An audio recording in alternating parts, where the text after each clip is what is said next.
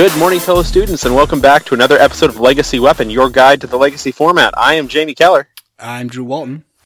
And we have a very special guest today. All guests are very special. Well, some guests are specialer than others. That's very true. That's very true. We have Patrick on the line. Hello, Patrick. Hey, guys. How's it going? Good, good. Doing well. Thank you for coming. Now, what makes you extra special? Why do you deserve this special spot on our show? Well, I think I probably hassle you more on Twitter than any other your other listeners. Possibly. Possibly. That's an elite distinction. So yeah, that's probably my first qualification. Okay. I'm also a legacy player. That's my favorite format, my format of choice. I also co-host a podcast myself called Leaving a Legacy. We're on MTG Cast.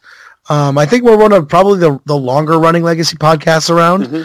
I mean, you know, I'm big into Legacy and, thought we had a deck we could talk about today that I'm pretty passionate about. So, hopefully get into that.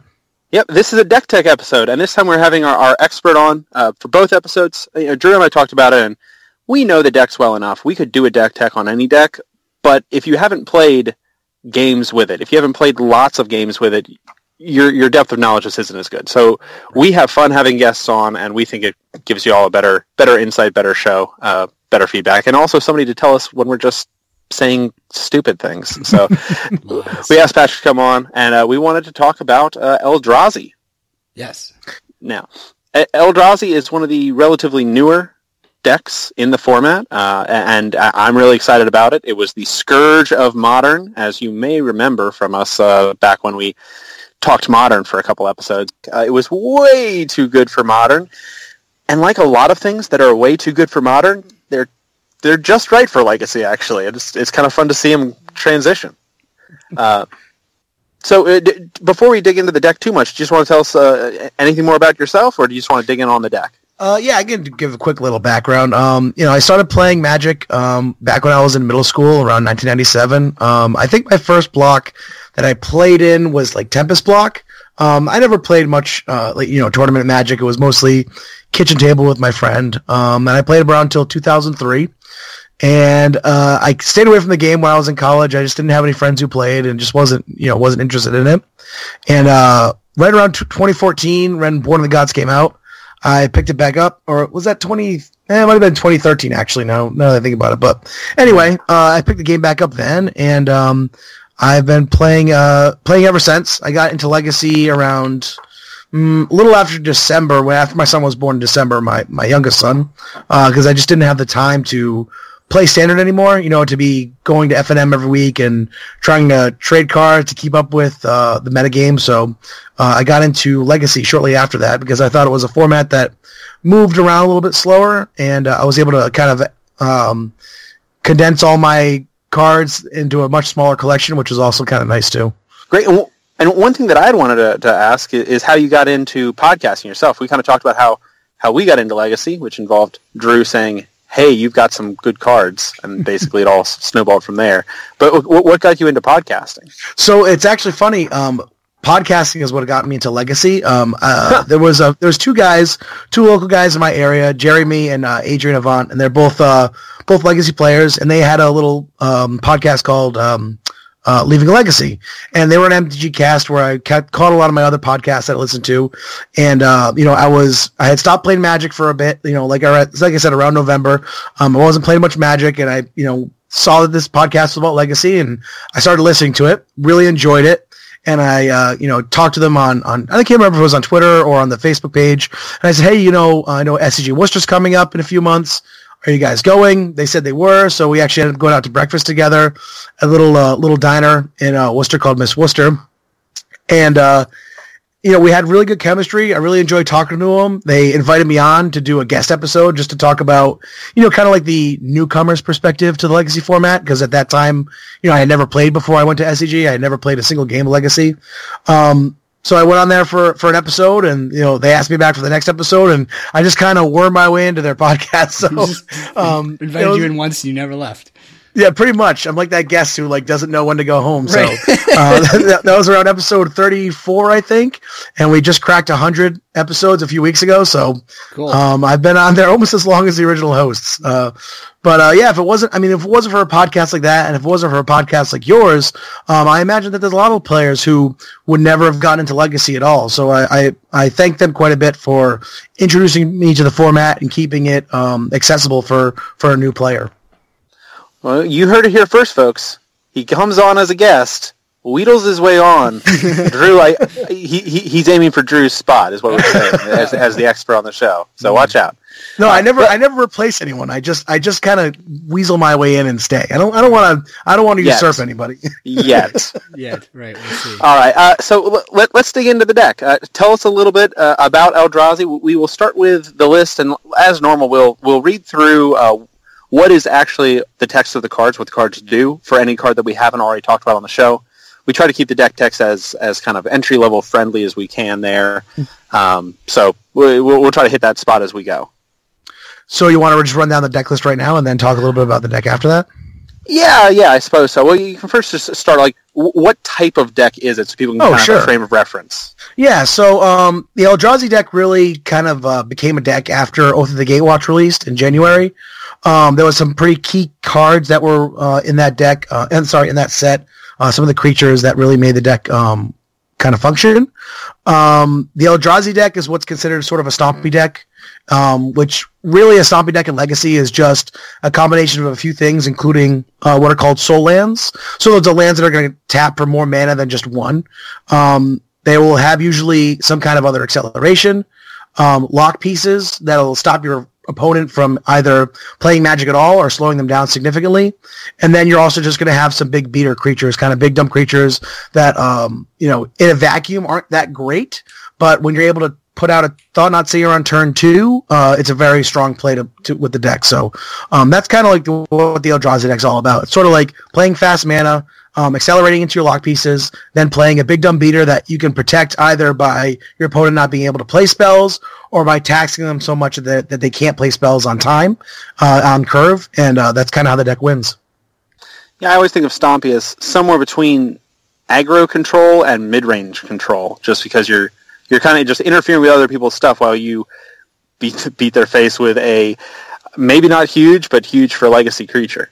Yeah, definitely. It's sort of like an all-out aggro deck and Mud. If those are like the two ends there, Eldrazi's kind of in the middle, Yeah. Okay. Well, on this one, let's actually start, if you don't mind. We don't usually start with lands, but I think it might make sense to start with the lands here, just because they're kind of why it matters which cards are Eldrazi and which cards aren't. Yes, absolutely. So the land package, Eldrazi doesn't run a lot of, as far as like draw spells, there's not much draw to the deck. So they have to run a pretty high amount of lands, considering that it's Legacy. We start off with 4 Ancient Tomb. Drew, do you actually want to go through the list? I don't want to pull your spot here. Yeah, and then I'll know what cards you talked about, and yeah. So 4 Ancient Tombs, which is the classic soul land. There are also 2 City of Traders.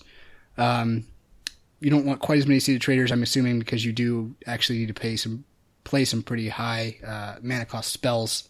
And the City of Traders obviously goes away, so it's probably not as good as the Ancient Tomb.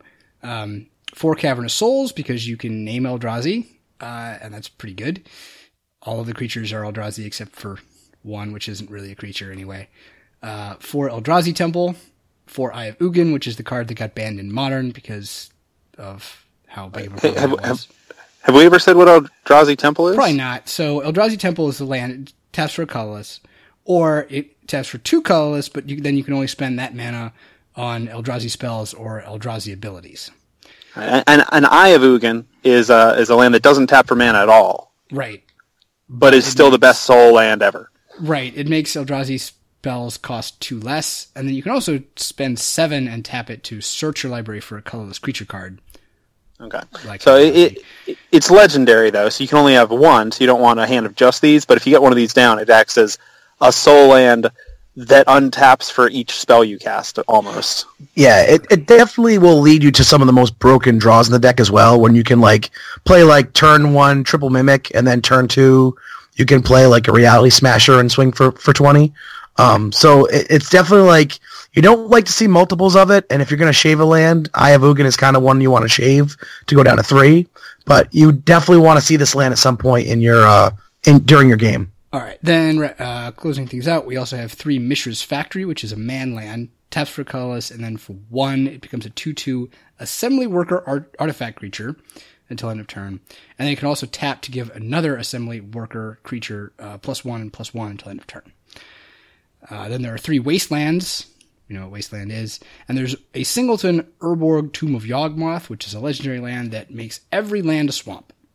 Including itself. So it taps for black and then makes all your other stuff tap for black, which, you know, it gives your opponent black mana. Sometimes it might seem like a downside. The one great thing in this deck, though, is even if you don't care about black mana, it makes your Eye of Ugin tap for black mana in addition to its cost reduction. So now Eye of Ugin gives you 3 mana. It also lets you tap your Ancient Tomb for black instead of dealing you damage if that becomes relevant.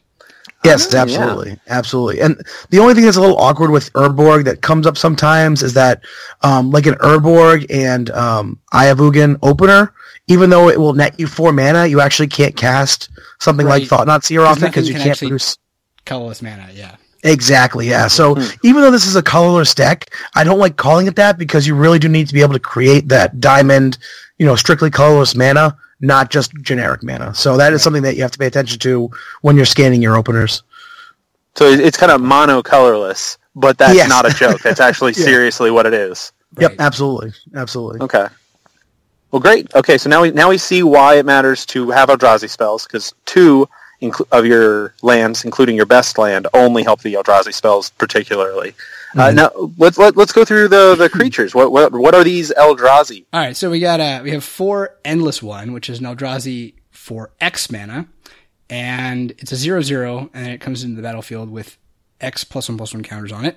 So it's a little creature early, it's a big creature late.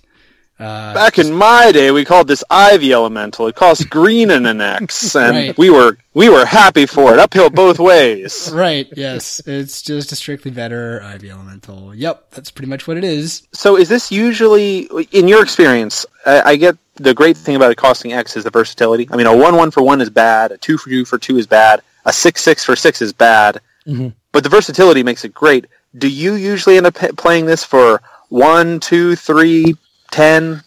I can't say I've ever played it for 1 just because almost all my lands are going to tap for 2. If I have an Eye of Ugin out for 1, when I have Eye of Ugin out, I can, it's going to be a 2/2 for nothing, which is nice. Yeah. But the power in the card really is it scales well during the game, obviously. If you're playing against a deck like Miracles, you need to hold back creatures. Because you're afraid of them being able to wipe your board. It's nice to be able to pump a lot of mana into him and making them answer it 1 for 1. The other thing that it does, which is nice about the X cost, is that it will trigger your Eldrazi Mimic abilities, which we can get into next. So you're able to kind of pump your Eldrazi Mimics with an Endless One. That makes sense. And also, kind of really super corner case, I don't know if we want to get into this, but I have cast Endless Ones for 0 to get rid of a Dredge's Bridge from Below in the graveyard. So that is something you can also do. So I don't know if we've ever talked about Bridge from Below, but basically, to make it very simple... One of the 5 most confusing cards in the history of Magic. At least among ones that ever see tournament play. It makes it doesn't function the way you'd expect it to function. Yeah, we won't actually say what it does, but the thing is, it does good things for your opponent, but it gets exiled if anything you control dies. So, cast a 0/0, they now lose their Bridge from Below. It gets exiled from the game. So I was definitely playing a game of Moto. Yeah, I was definitely playing a game of Moto where I had an Eye of Ugin out, and I had to deselect the free mana it was trying to give me to play Endless One so I could play it for 0. No, stop that. Yeah. Yeah. Okay, so next up is Eldrazi Mimic. This is also a 4 of. This is a 2 mana 2/1.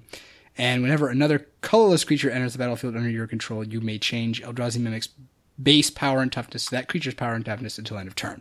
So this is why the Endless One is nifty, because it's just a 2/1 for 2, or sometimes for 0, because but yeah, sometimes it's like, then it attacks as a 6/6 or something the next turn. So. One way to look at it is that it gives all your big stuff haste. because you play a 6/6, then you're attacking with a 6/6. Sort of like that, yeah. But that's one way to look at it, but also it can just do some really busted stuff. Like you said, one of the dream hands, if you play an Eye of Ugin, you can then play 4 of these on turn 1. Mm-hmm. Theoretically. Yep. And then... Yes.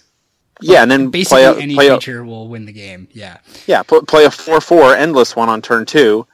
Attack for 16 on turn 2. My castmate was playing. When we went to the two of us went out to GP Columbus, the Legacy GP that was out there in June. Yeah. And his opponent turn 1 went like Eye of Ugin, Mimic, and then turn 2 played Eldrazi Temple, exiled a Simian Spirit Guide, and played Reality Smasher and swung for 20 on turn 2. So that is a thing that happens in Legacy version of this deck. Actually, the modern version of this deck was capable of doing that too. Which that's why it's not modern anymore. Yeah. Unlike the other thing that was recently too good for modern was Twin. And Twin is like adorable in Legacy. Like it's a little underdog. It's, I don't know, tier 2.5 maybe. Yeah. But this one is the flip side, where it's definitely tier 1. You're going to see this at the top tables. Yeah. The other interesting thing about Eldrazi Mimic as well is that it's kind of a must, even though it's a 2-mana card that really is sort of a do-nothing dirtler, it is sort of a must answer for a lot of decks because they can't afford to leave it on the board and have it get pumped up by something else. Mm-hmm. So if they have bolts or they have not Path to Exiles, but Swords to Plowshares, a lot of times they'll have to burn them on the Mimic instead of the Thought-Knot Seer or instead of the Reality Smasher. Well, the bolt won't kill a lot of your other stuff. So, exactly. So it's going to get killed by one of those things. It's just a must answer card, and for 2 mana, which essentially can cost you 1 land or 0 lands if you have an eye out. It's a great example of a creature that in a vacuum isn't that great, but in the context of this deck is very powerful. Yeah. Oddly enough, and it's because I bring everything back to elves, that sounds like elves to me. Everything does sound like elves to you. Yeah. The idea where every single creature is small and insignificant looking, but is also a must-kill answer on, and you're never really sure, do they have a Reality Smasher in hand or not? Like, how must-kill is this Mimic right now? Better kill it, just in case. Potentially real bad, yeah. All right, so the next, we'll talk about Reality Smasher, which is is 1 specifically colorless, and then 4 generic for a 5/5 trample haste that whenever it becomes the target of a spell an opponent controls, you counter that spell unless its controller discards a card. So it has like sort of quasi hexproofish-ness. They can kill it, but it'll be at least a 2-for-1 if they do. Yeah. Worst case scenario, it's a 5/5 trample haste for 5, which is doesn't really. Yeah, that doesn't sound Legacy playable, but when you have so many things that make it cost less, and when you are attacking for 20 and all your mimics now become 5/5s, mana costs are just really not what they seem in this deck because so many of your lands functionally tap for 2 mana. It just And as I say, worst case. What is not in this deck is not 5 mana in most other decks. It's really more like 3. Right, and as I say, worst case scenario, really, this has like hexproof against spells. Like it's not gonna be the kind of thing that they're throwing bolts at very often. Yeah, you definitely don't feel bad if your opponent only has 1 card in hand. You're not worried about it. Right.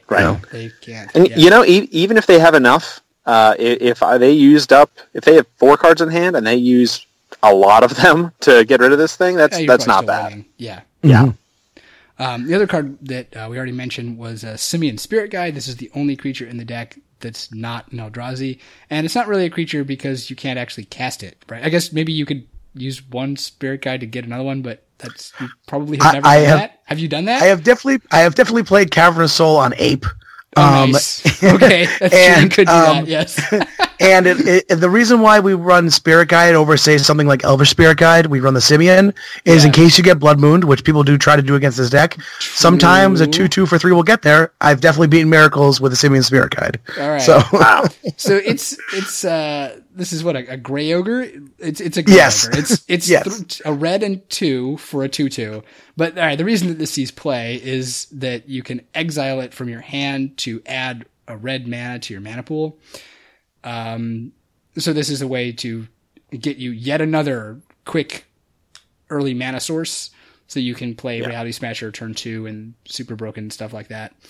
Sort of like an uncounterable Lotus Petal for a lot of purposes. Right, for red only, but that's fine. Now, is this the kind of thing that you mentioned using it on turn 2. Do you hold this for some big play usually, or do you use it early to just get a quick board presence? What do you usually see it for? It can be very contextual. For instance, one of the best plays that I love to do with this deck is to play Chalice for 1 on turn 1. Yes. And this will allow you to do that when you don't have a soul land in hand, which does occasionally happen. I mean, trying to play Chalice for 1 with an Eldrazi Temple is never good because it's only going to give you 1 mana, not 2. Right. So Simian Spirit Guide will allow you to accelerate a little bit there. There's also cards like, Reality Smasher, which is a 5 CMC card. So this will allow you to power that out a turn early. And it's also, it really is kind of insurance against a Blood Moon. It's never a dead card in your hand. And anytime you get the fast mana for this deck, you're gonna want to have it.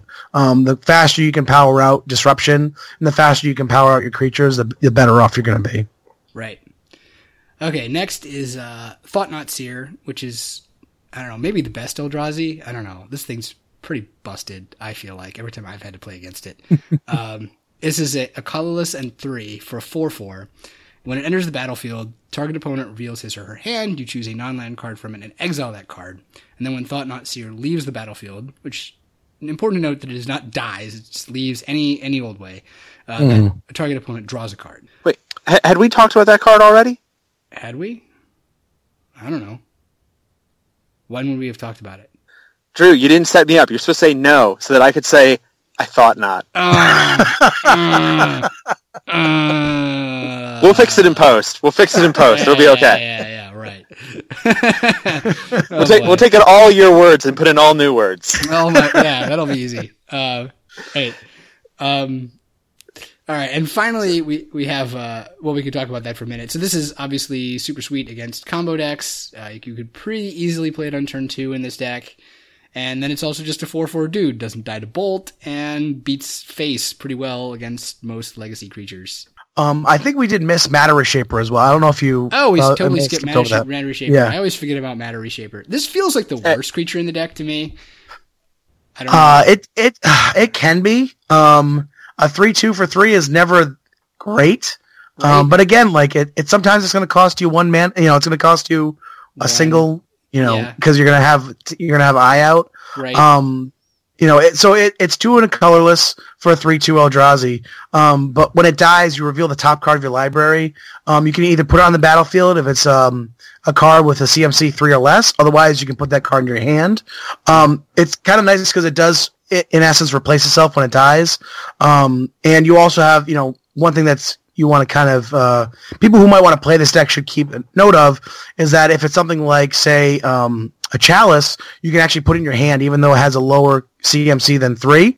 You can put it. You have the option to put it in your hand, so you're not gonna, if that Chalice just hit the board, you'd lose it. It's not like you're playing it for 0. It would just end up going to your graveyard.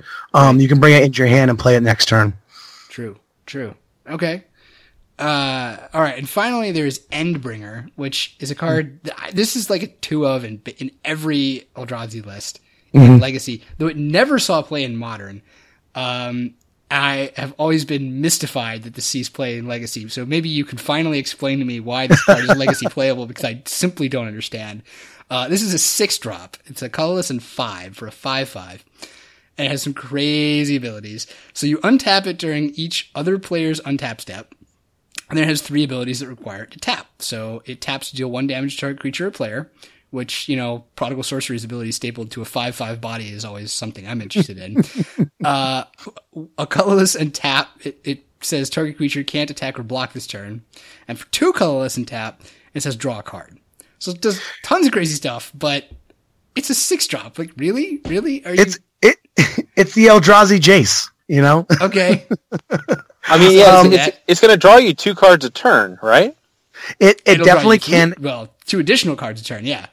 Yeah. The mana. So there's a few decks of this that, we can get into it later, and either today or another episode, that this deck has problems against. One of them is a deck like Lands or Sneak and Show, which is just as fast. Well, Sneak and Show for sure is just as fast as Eldrazi can be. And there's not really much they can do to either bounce a creature. Eldrazi is better than your Eldrazi. Yeah. Emrakul, Big Daddy Emrakul or Big Mama Emrakul is pretty good. Yeah. So being able to stop them from attacking at all is pretty big. If you're able to get this guy out, it is really the only source of card advantage that this deck will have, with the exception of activating Eye of Ugin for 7, which really doesn't happen that often, even against a deck like Miracles, where you're going to be going to the later game. Generating 7 real mana is very difficult when you're not getting the double, because Eldrazi Temple only taps for 1 when you're activating Eye of Ugin. Yep. Eye of Ugin itself has to tap, so even if you have, say, an Urborg out, you still have to pay 7, tap Eye of Ugin, and so it's very rare that you'll be able to get that activated. Sure. So Endbringer will be able to draw you some cards.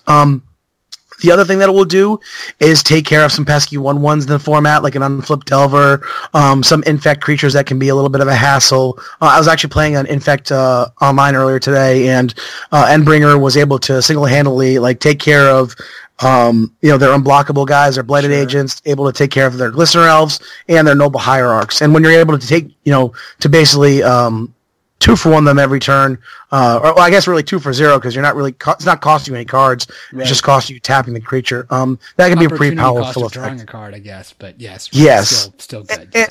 And at the very least, it's going to be a 5/5 that's going to pump your Mimics.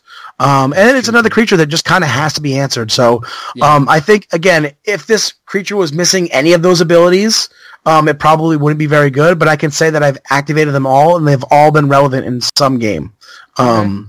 And again, in a game like against lands where you'll be playing against a Merit Lage token, this is going to be something that will stop that Merit Lage token from attacking or blocking creatures. So right. So does it untap during your opponent's untap or upkeep? What does it say? Untap.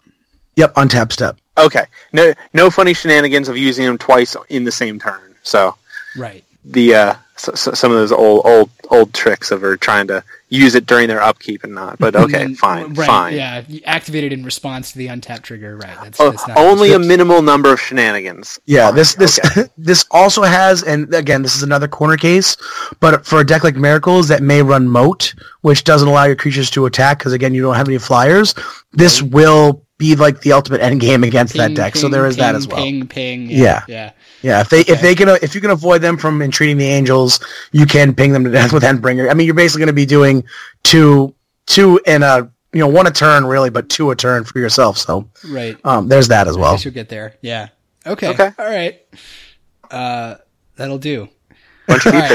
Yeah, relevant abilities, but again, in a vacuum or just on their own, not very impressive. It looks so weird. It just looks so weird to me, which I guess Eldrazi are all kind of weird, but this one looks especially weird. I just have a hard time wrapping my head around playing it.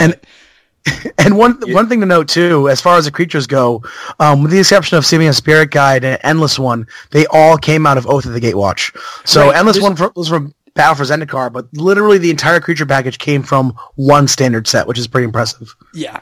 It's pretty ridiculous.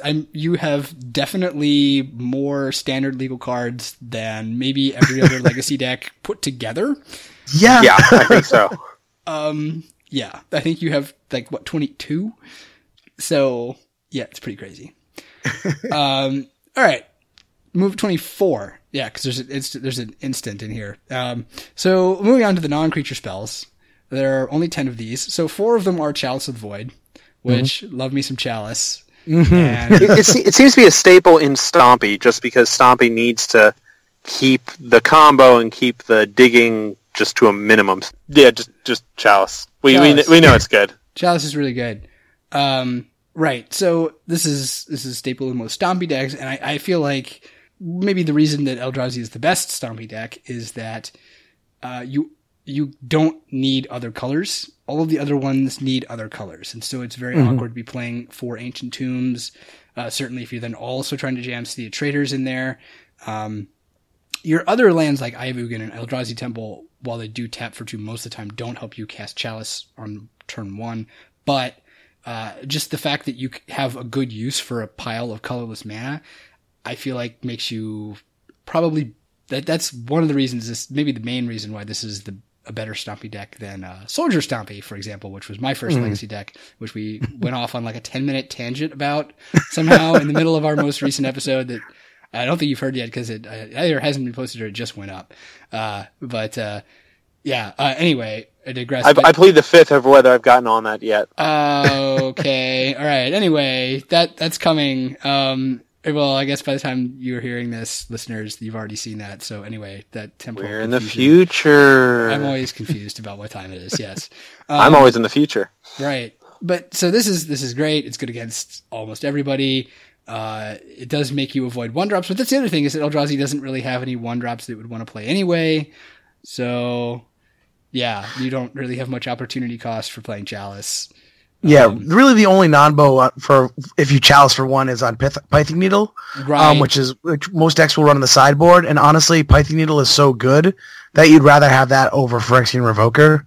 Yeah. I know there's been a big debate on, if you're going to run Chalice, you should really run Pything Needle. And honestly, you don't have Chalice every game, and you don't have it turn 1 every game. It's really right. My theory on something like that is if you've got one, play that one. If you got the other, play that one. If you got both, then you're winning. It doesn't matter which one you play. Right, play the needle first, and then play, so it doesn't counter it. But right, but be okay. But if you've got your 2 Hoser I win cards, it really doesn't matter if they don't play nice with each other. If either one can win, right? That's a fair point. Yeah, Chalice. Frequently, there are so many decks that just really can't win if you have a Chalice on the board. Yes, absolutely. So it doesn't really matter if you have a dead card in your hand because they have like 4. So you're all right. So, all right, then there are 2 Umezawa's Jitta, which is a good card, I hear. So good. You're a creature deck, you have lots of things to equip this to, and it wrecks many, many people's faces. And even the ones that it doesn't wreck, even the ones that aren't full of tiny dudes, it's still just a good card. It just gains you so much life. It deals so much damage out. Damage if you need that. Yeah, it's good. Then there are 2 copies of Warping Wail, which is the aforementioned instant out of Oath. Also known as the Eldrazi Charm. Yes, this is a modal spell for a colorless and a 1. For 2, yep. Yeah, and so the modes are, choose one. The modes are exile target creature with power or toughness 1 or less, which hits so much stuff. Almost everything. Pretty much every utility creature and most of the attacking creatures, I think. It's a ton of stuff. I mean, like Delver, you can only hit before it flips, but still. Then there's counter target sorcery spell, which is like so unfair that you get to have a counter spell in this deck. It's so unfair. And then the other one is you can put a 1/1 colorless Eldrazi Scion creature token on the battlefield with sack it to add a colorless. I feel like those first 2 modes are definitely better than the third. I'm guessing you'll tell me you've probably used the other one at least occasionally. Yes, for sure. I've definitely played them all. In the face of a Blood Moon, sometimes you'll just play Warping Wail to put a Scion on the board before the Blood Moon resolves. So at least you have access to 1 colorless mana, so you can maybe power out some creature at that point. For sure. The 1/1 isn't always relevant, but I have used that ability in the past. So it also seems like there would be situations where you could, like after a Terminus or something, you could jam this out and just equip it with a Jitta. And that's just a dude to start attacking with, especially if we already had some counters on the Jitta. The idea that they would have to trade for a 1/1 Scion 1-for-1 removal just because it's now a must-kill threat amuses me greatly. Right. And for sure, if you have the Warping Wail in hand, you can just counter the Terminus as well, which is also very relevant. Oh, that's true. It's a sorcery. Yeah. Yep. Right. Yep. So I forget that since they always play it on my turn. Right. Yes. Yeah. Exactly. So even though they're playing it as an instant, you can still counter with a sorcery counter. That's a good point. Yeah. Probably the right call is not to not to Warping Wail there, but not to make the Eldrazi token, but probably just to counter. Well, yeah, there are different avenues to win, so we can all make our decisions. Right. Yeah. All right, and finally, the last card here is Dismember, which is 2 black Phyrexian mana and 1 generic. And it's instant. It says target creature gets -5/-5 until end of turn. So this is just straight up removal that you can play without having to actually tap for mana of any specific color. You have the ability to make black mana, what with your tomb is there. And everything, but I have to imagine that the vast majority of the time, this is 1 mana, pay 4 life, kill a creature. Yes. Yeah, and those creatures are usually going to be Delvers, which are kind of kill on sight because they can be a real headache for this deck, especially because you're going to be pinging yourself with Ancient Tombs quite a bit. Yep. This is also going to target opposing Tarmogoyfs and opposing the zombie fish, the Gurmag Anglers. Yeah. Those are probably the most common targets for this spell. It's also not bad against say an infect player who's able to pump up their guy to give him -5/-5 is always good. There's a few cases where this card is good. I mean, it's a 2-of, so you're not going to see it every game, but it's useful when it does come up. Okay, that's the deck. Do we want to talk about the sideboard? Well, before we move on, I do want to mention we do actually have a sponsor today, and this sponsor is a restaurant here in town. Are you looking for a tasty treat? Are you looking for tacos? Everyone's looking for tacos. Come on down. Come on down to the... Oh, gosh, my phone is so terrible. Fix it in post. Come on down.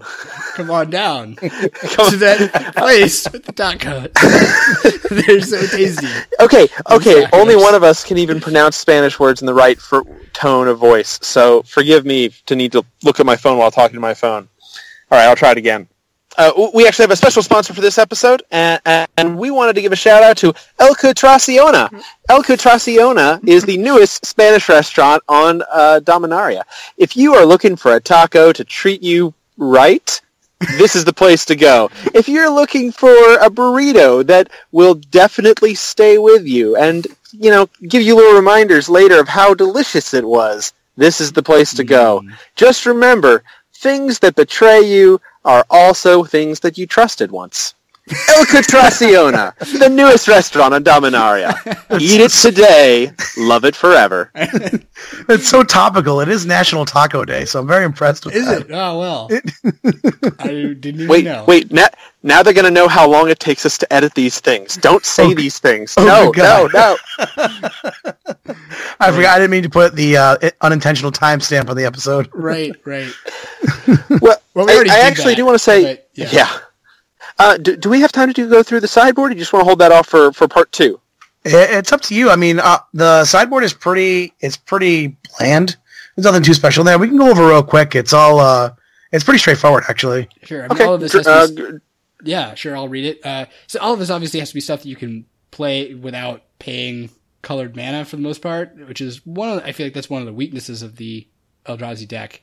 I don't know how much of an issue you found it to be, but you are limited in your sideboard choices to mostly artifacts. Yes, for sure. So you have one land, which is a Caracas, because show and tell, Reanimator, that sort of thing. The aforementioned Pithing or Pithing Needle. I think we talked about that, but it's an artifact for 1. It enters the battlefield, you name a card, and then activated abilities and sources with the chosen name can't be activated. So this hoses lots and lots of different things. It's so wonderful. I think we have talked about it, but you got a Planeswalker, not anymore. You have a good creature, maybe it can attack, maybe not. Right. You're on lands, and you're going to try to do some kind of crazy, I get a 20/20 combo? No. Nope. Try it the hard way. Right. Yeah, definitely the two main targets for that are going to be Sensei's Top and Wasteland. This is a deck that has a difficult time against Wasteland. Yeah. Okay. So this is going to be that'll be probably the two main targets for it. But you're totally right. The Pithing Needle, even though you're often playing Chalice for 1, this card is so good and so versatile that you're going to want it in your sideboard. Yeah. I think it's grossly underplayed just across the board in Legacy. Right. And it gets played a lot. I just still think it should get played more. Yeah, I agree. It feels like it should be in almost every deck since everyone can cast it. Yeah. 2 Ratchet Bomb, which is another 2-drop, which is a 2-drop artifact. It taps to put a charge counter on it, and then it also tap and sacrifice it to destroy each non-land permanent with converted mana cost equal to the number of charge counters on Ratchet Bomb. So the first turn you play it, if you wanted to for some reason, say they've got tokens, you can just immediately sack it and kill everything with a 0 converted casting cost. Mm-hmm. Right. Which would include all your endless ones, but, I digress. Oh, well. Or, just you slowly build it up to whatever their problem converted mana cost is, and then just let it sit there and wait until they've committed enough to the board, right? So, yeah, absolutely. It's also great. You're right that killing tokens is great. It's kind of insurance against a deck like Storm, where they're going to be able to empty the warrants for a bunch of goblins. It's good against, being able to play it, put a charge counter on it and kill opposing Delvers, Deathrite Shamans. Yep. There's a lot of 1 CMC cards that this will kill. And it's also just kind of inevitability against some other decks. So Sure. Okay. That makes sense. I'm going to store that one away from my Soldier Stompy sideboard, which also struggles against Delvers. 4 Thorn of Amethyst, which is Thalia not on a stick. It's an artifact for 2. Non-creature spells cost 1 more to play. Yep. Pretty self-explanatory. If you're the sort of deck that wants to hate on other people's non-creature spells. You have very few non-creature spells yourself, and you have access to more mana than most decks do. So taxing everybody seems pretty good. There are 4 Leyline of the Void here, this is a black spell, but it's a Leyline. Not really. Means that if you have it in your opening hand, you may just begin. You could reveal it and just begin the game with it on the battlefield. It's 2 cycles that have 9 cards between them because awkwardness. Yeah. It's a really cool idea of just, if you luck into having it in your opening hand, you don't have to pay for it. You just get it. Right. Makes it one of the best graveyard hates since it happens before your opponent can do anything. Right, and it doesn't die to abrupt decay, etc. Right. So, so what it says is if a card would be put into an opponent's graveyard from anywhere, exile it instead. So that's what it does. Yeah, and especially if that is what starts the game, because this is an exile graveyard. So if you play it on turn 5, they might have a graveyard already. Right. If you get it down on turn 0, they'll never get a graveyard. Right. Yep. So this is pretty legit against Reanimator, Dredge. I assume that's mostly what you're bringing it against. Yeah, I've also been able to bring it in against Storm. Yeah, I can see that. Where they can't pay, Past in Flames, their cards in the graveyard. So that also is relevant against them. I feel like your Storm matchup has to be pretty good anyway, just with 4 chalices. I mean, yeah, absolutely. Between the Thorns and it's certainly overkill, but you're going to do you really have room in your sideboard to bring in 8 cards against that deck? Well, you'd be surprised. I mean, against Storm, for instance, you're definitely taking out 6 cards to start with. You're definitely going to take out your Jits, your Warping Whales, your Dismembers. That's true. Yeah. And in all honesty, your Endbringers are probably going to come out too because they're too slow against that matchup. I guess you just need to stick 1 threat, and as long as you have any one of your hate cards, they just can't win. That is the design of the Stompy deck for sure. Yeah. Okay. Now, fair enough. Here is what's probably a dumb question, but that's part of what I'm here for, is to ask the dumb questions. Is Warping Well countering a sorcery, isn't their tutor a sorcery?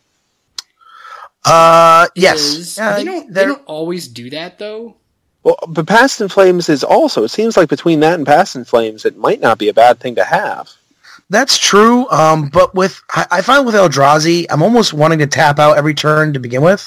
I don't always want to leave up mana, but I think that there's definitely something to be said for keeping something like Warping Whale. I mean, the problem with Leyline of the Void, if you're going to side it in, you're never going to side in 1 copy. You always side in all 4. Yeah. If you don't see it in your opener, it's just a dead card. Right. But yeah, I think the argument can be definitely said for keeping Warping Whale against like a Past in Flames deck. Okay. All right. So I'm not dumb. Maybe it's not ideal, but it's worth thinking about. I like that. I'll count that as a win. All right. Yeah, I think you may be right. Okay, finally, there's All Is Dust, which is a 7-mana sorcery, but it's a tribal Eldrazi sorcery, which means that Eye of Ugin reduces the cost. And what I wouldn't give for Warping Wheel to be a tribal instant. I would love for that to be a tribal instant. Yeah. That's... the only reason it's not is because of some answers on surveys back after, Rise of the Eldrazi. I love tribal stuff, but apparently a lot of people hated it. It's so flavorful. Right. Yeah. I love it. But so anyway, what it says is each player sacrifices all permanents he or she controls. So I guess it'll get rid of your Leyline of the Void. Yes. And your Simian Spirit Guides if you, for some reason, hardcasted that. But yeah, basically it's like just get rid of everything, including indestructible stuff that your opponents control. It's all colored permanents, remember. So anything that's colorless won't be sacrificed. Right, exactly. So it won't get rid of anything you have. I guess it will leave their equipment on the board or something like that. But wait, are you getting rid of my Dryad Arbor? Yeah, it will kill your Dryad armor. That's true. It's not supposed to get lands. That's not the intention. Well, it does. And the nice thing also about it being a tribal sorcery is that it does get the discount from Ayavugan, which is also nice. And Eldrazi Tumble can tap for 2. Yep. Yeah, it's surprisingly castable for a 7 mana spell in this deck. Very castable, and very important against a lot of decks. Again, this is great against any deck that's going to create a lot of tokens. It's great against a deck like Lands where they'll make a Merit Lage, and then you can make them sacrifice that Merit Lage token. Won't they usually make the Merit Lage at the end of your turn, though? That is true, but sometimes they will try to do it on. They will try to play around Wasteland, and that's sometimes where you get them with all this dust. Yeah, that's true. Not all the time, but it is something that can be that can happen. Yeah, fair enough. You got to play with your edges. I mean, Lands is a difficult matchup for this deck, so you have to sort of play to all your outs with that one. Yeah, I assume Leyline of the Void you bring in against Lands too. Yes, yeah. But bring in Leyline. Bring in Caracas, obviously. Bring in Needle, because if you just definitely want to hit that against Wasteland, because if they're able to recur Wasteland, it makes your day really bad. Yeah, well, it makes everybody's day bad. I've been on the receiving end of that in some decks that actually do run basic lands, and it's still pretty miserable. Yeah, no fun to be had there. Yeah, but yeah, so that's the deck. That's the sideboard. Yeah. Great. Well, I will cut us off now so that we're not going too long. We'll save going more in depth on it for part 2. Thank you for agreeing to come back. So we will have that lined up for all you great listeners out there in podcast land. Before we close out, though, banned card of the day? The banned card of the day is Mental Misstep. So, Chalice of the Void is an amazing card, right? Mostly because you're going to play it on 1s, tap your opponent's 1-drops.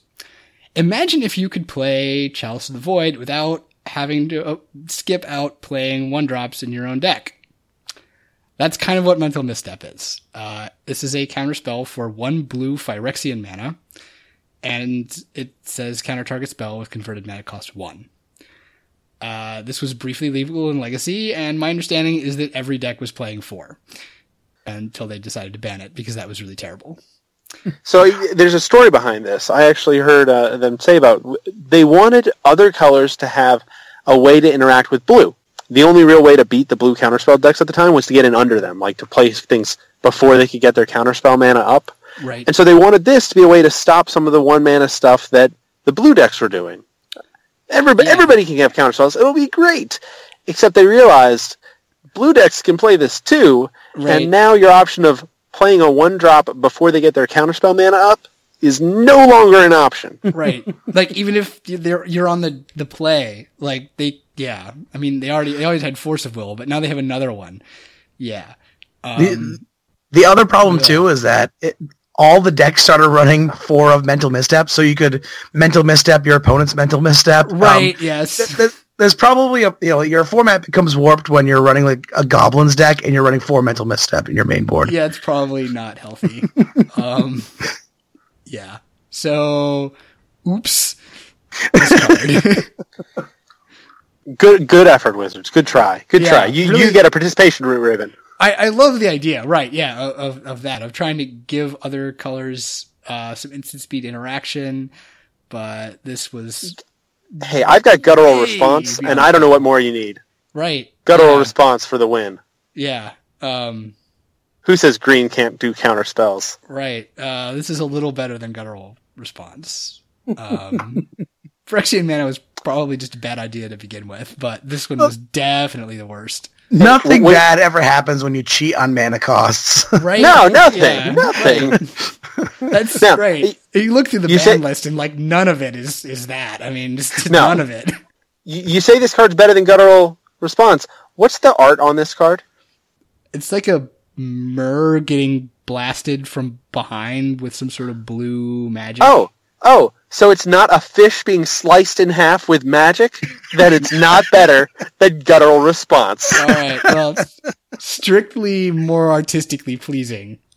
Yes. That is right. My primary criterion for deciding what cards to put in my decks. So, yeah, there we go. All right. I'm glad we're all on the same page. Patrick, how can people reach you? How can they listen to you if they want to hear you talk about Legacy? Yeah, so definitely the Leaving Legacy group, Leaving Legacy Cast, we post to MTG Cast every Monday. You can find us on MTG Cast, or you can also find us on iTunes if you search for Leaving Legacy. You can find me on Twitter at Pat Euglow, spelled like it is in the show notes, I assume. Yeah, right. Also, we are going to spell it terribly now on purpose. It's going to have 15 letters in it. It's going to be wonderful. No, I'm used to it. My co-host Jerry still can't pronounce my last name right, so that's okay. No, I don't take any offense to that. It's two English words attached to each other. That sounds really easy. Yeah, right? you would think. You would think. All right. And you can also, if you're looking for a place to talk about Legacy, we also have a Legacy Facebook group. If you search for Leaving Legacy on Facebook, everyone's welcome. It doesn't matter if you're a listener of Legacy Weapon or not. You can come on the Facebook page, and we like to talk about cards that come out. Topics that come up in the shows. It's a great place to ask questions to other Legacy players. It's a very open forum where everyone's really positive and everyone's there just looking to get better and just kind of talk about the format that they love. So you can reach me in any of those three areas there. And I will say, if any of you listening now have never listened to Legacy Weapon, to Legacy Weapon? Yeah, that's Well, congratulations, you're listening to it now. Yeah. What? And if you've ever listened to Leaving a Legacy, you should go do that. You talked about starting on podcasts and yours being one of the older ones. When we started doing it, I looked out to see whether there were Legacy podcasts out there, and I basically found two. Well, yours was one of them, which is why we kind of decided that there was still room for more Legacy shows at the time. Absolutely. There's always room for more Legacy. I love it. I love your show. For what it's worth, I love your show. Every time you guys release, I listen to the episode probably, I would say, 9 times out of 10 the day it releases, if not the next day. You guys do an awesome job. I appreciate what you guys do for the community. You are, the mission that you guys have of being, bringing players who aren't in the format at all and getting them up to speed is near and dear to my heart. So I appreciate what you guys do here. Well, thank you. That melts my heart. I'm going to feel good about myself for like 2 whole days off of just that. Right? Yeah, me too. All right. This is how I weasel my way on, guys. Is all these nice compliments. Oh, no. Record without you. Oh, no. Got him. So insidious. All right. Well, that'll be it for us. Check the show notes for linking to everybody's everything. And until next time, remember, preparation is the best Legacy weapon. Thanks.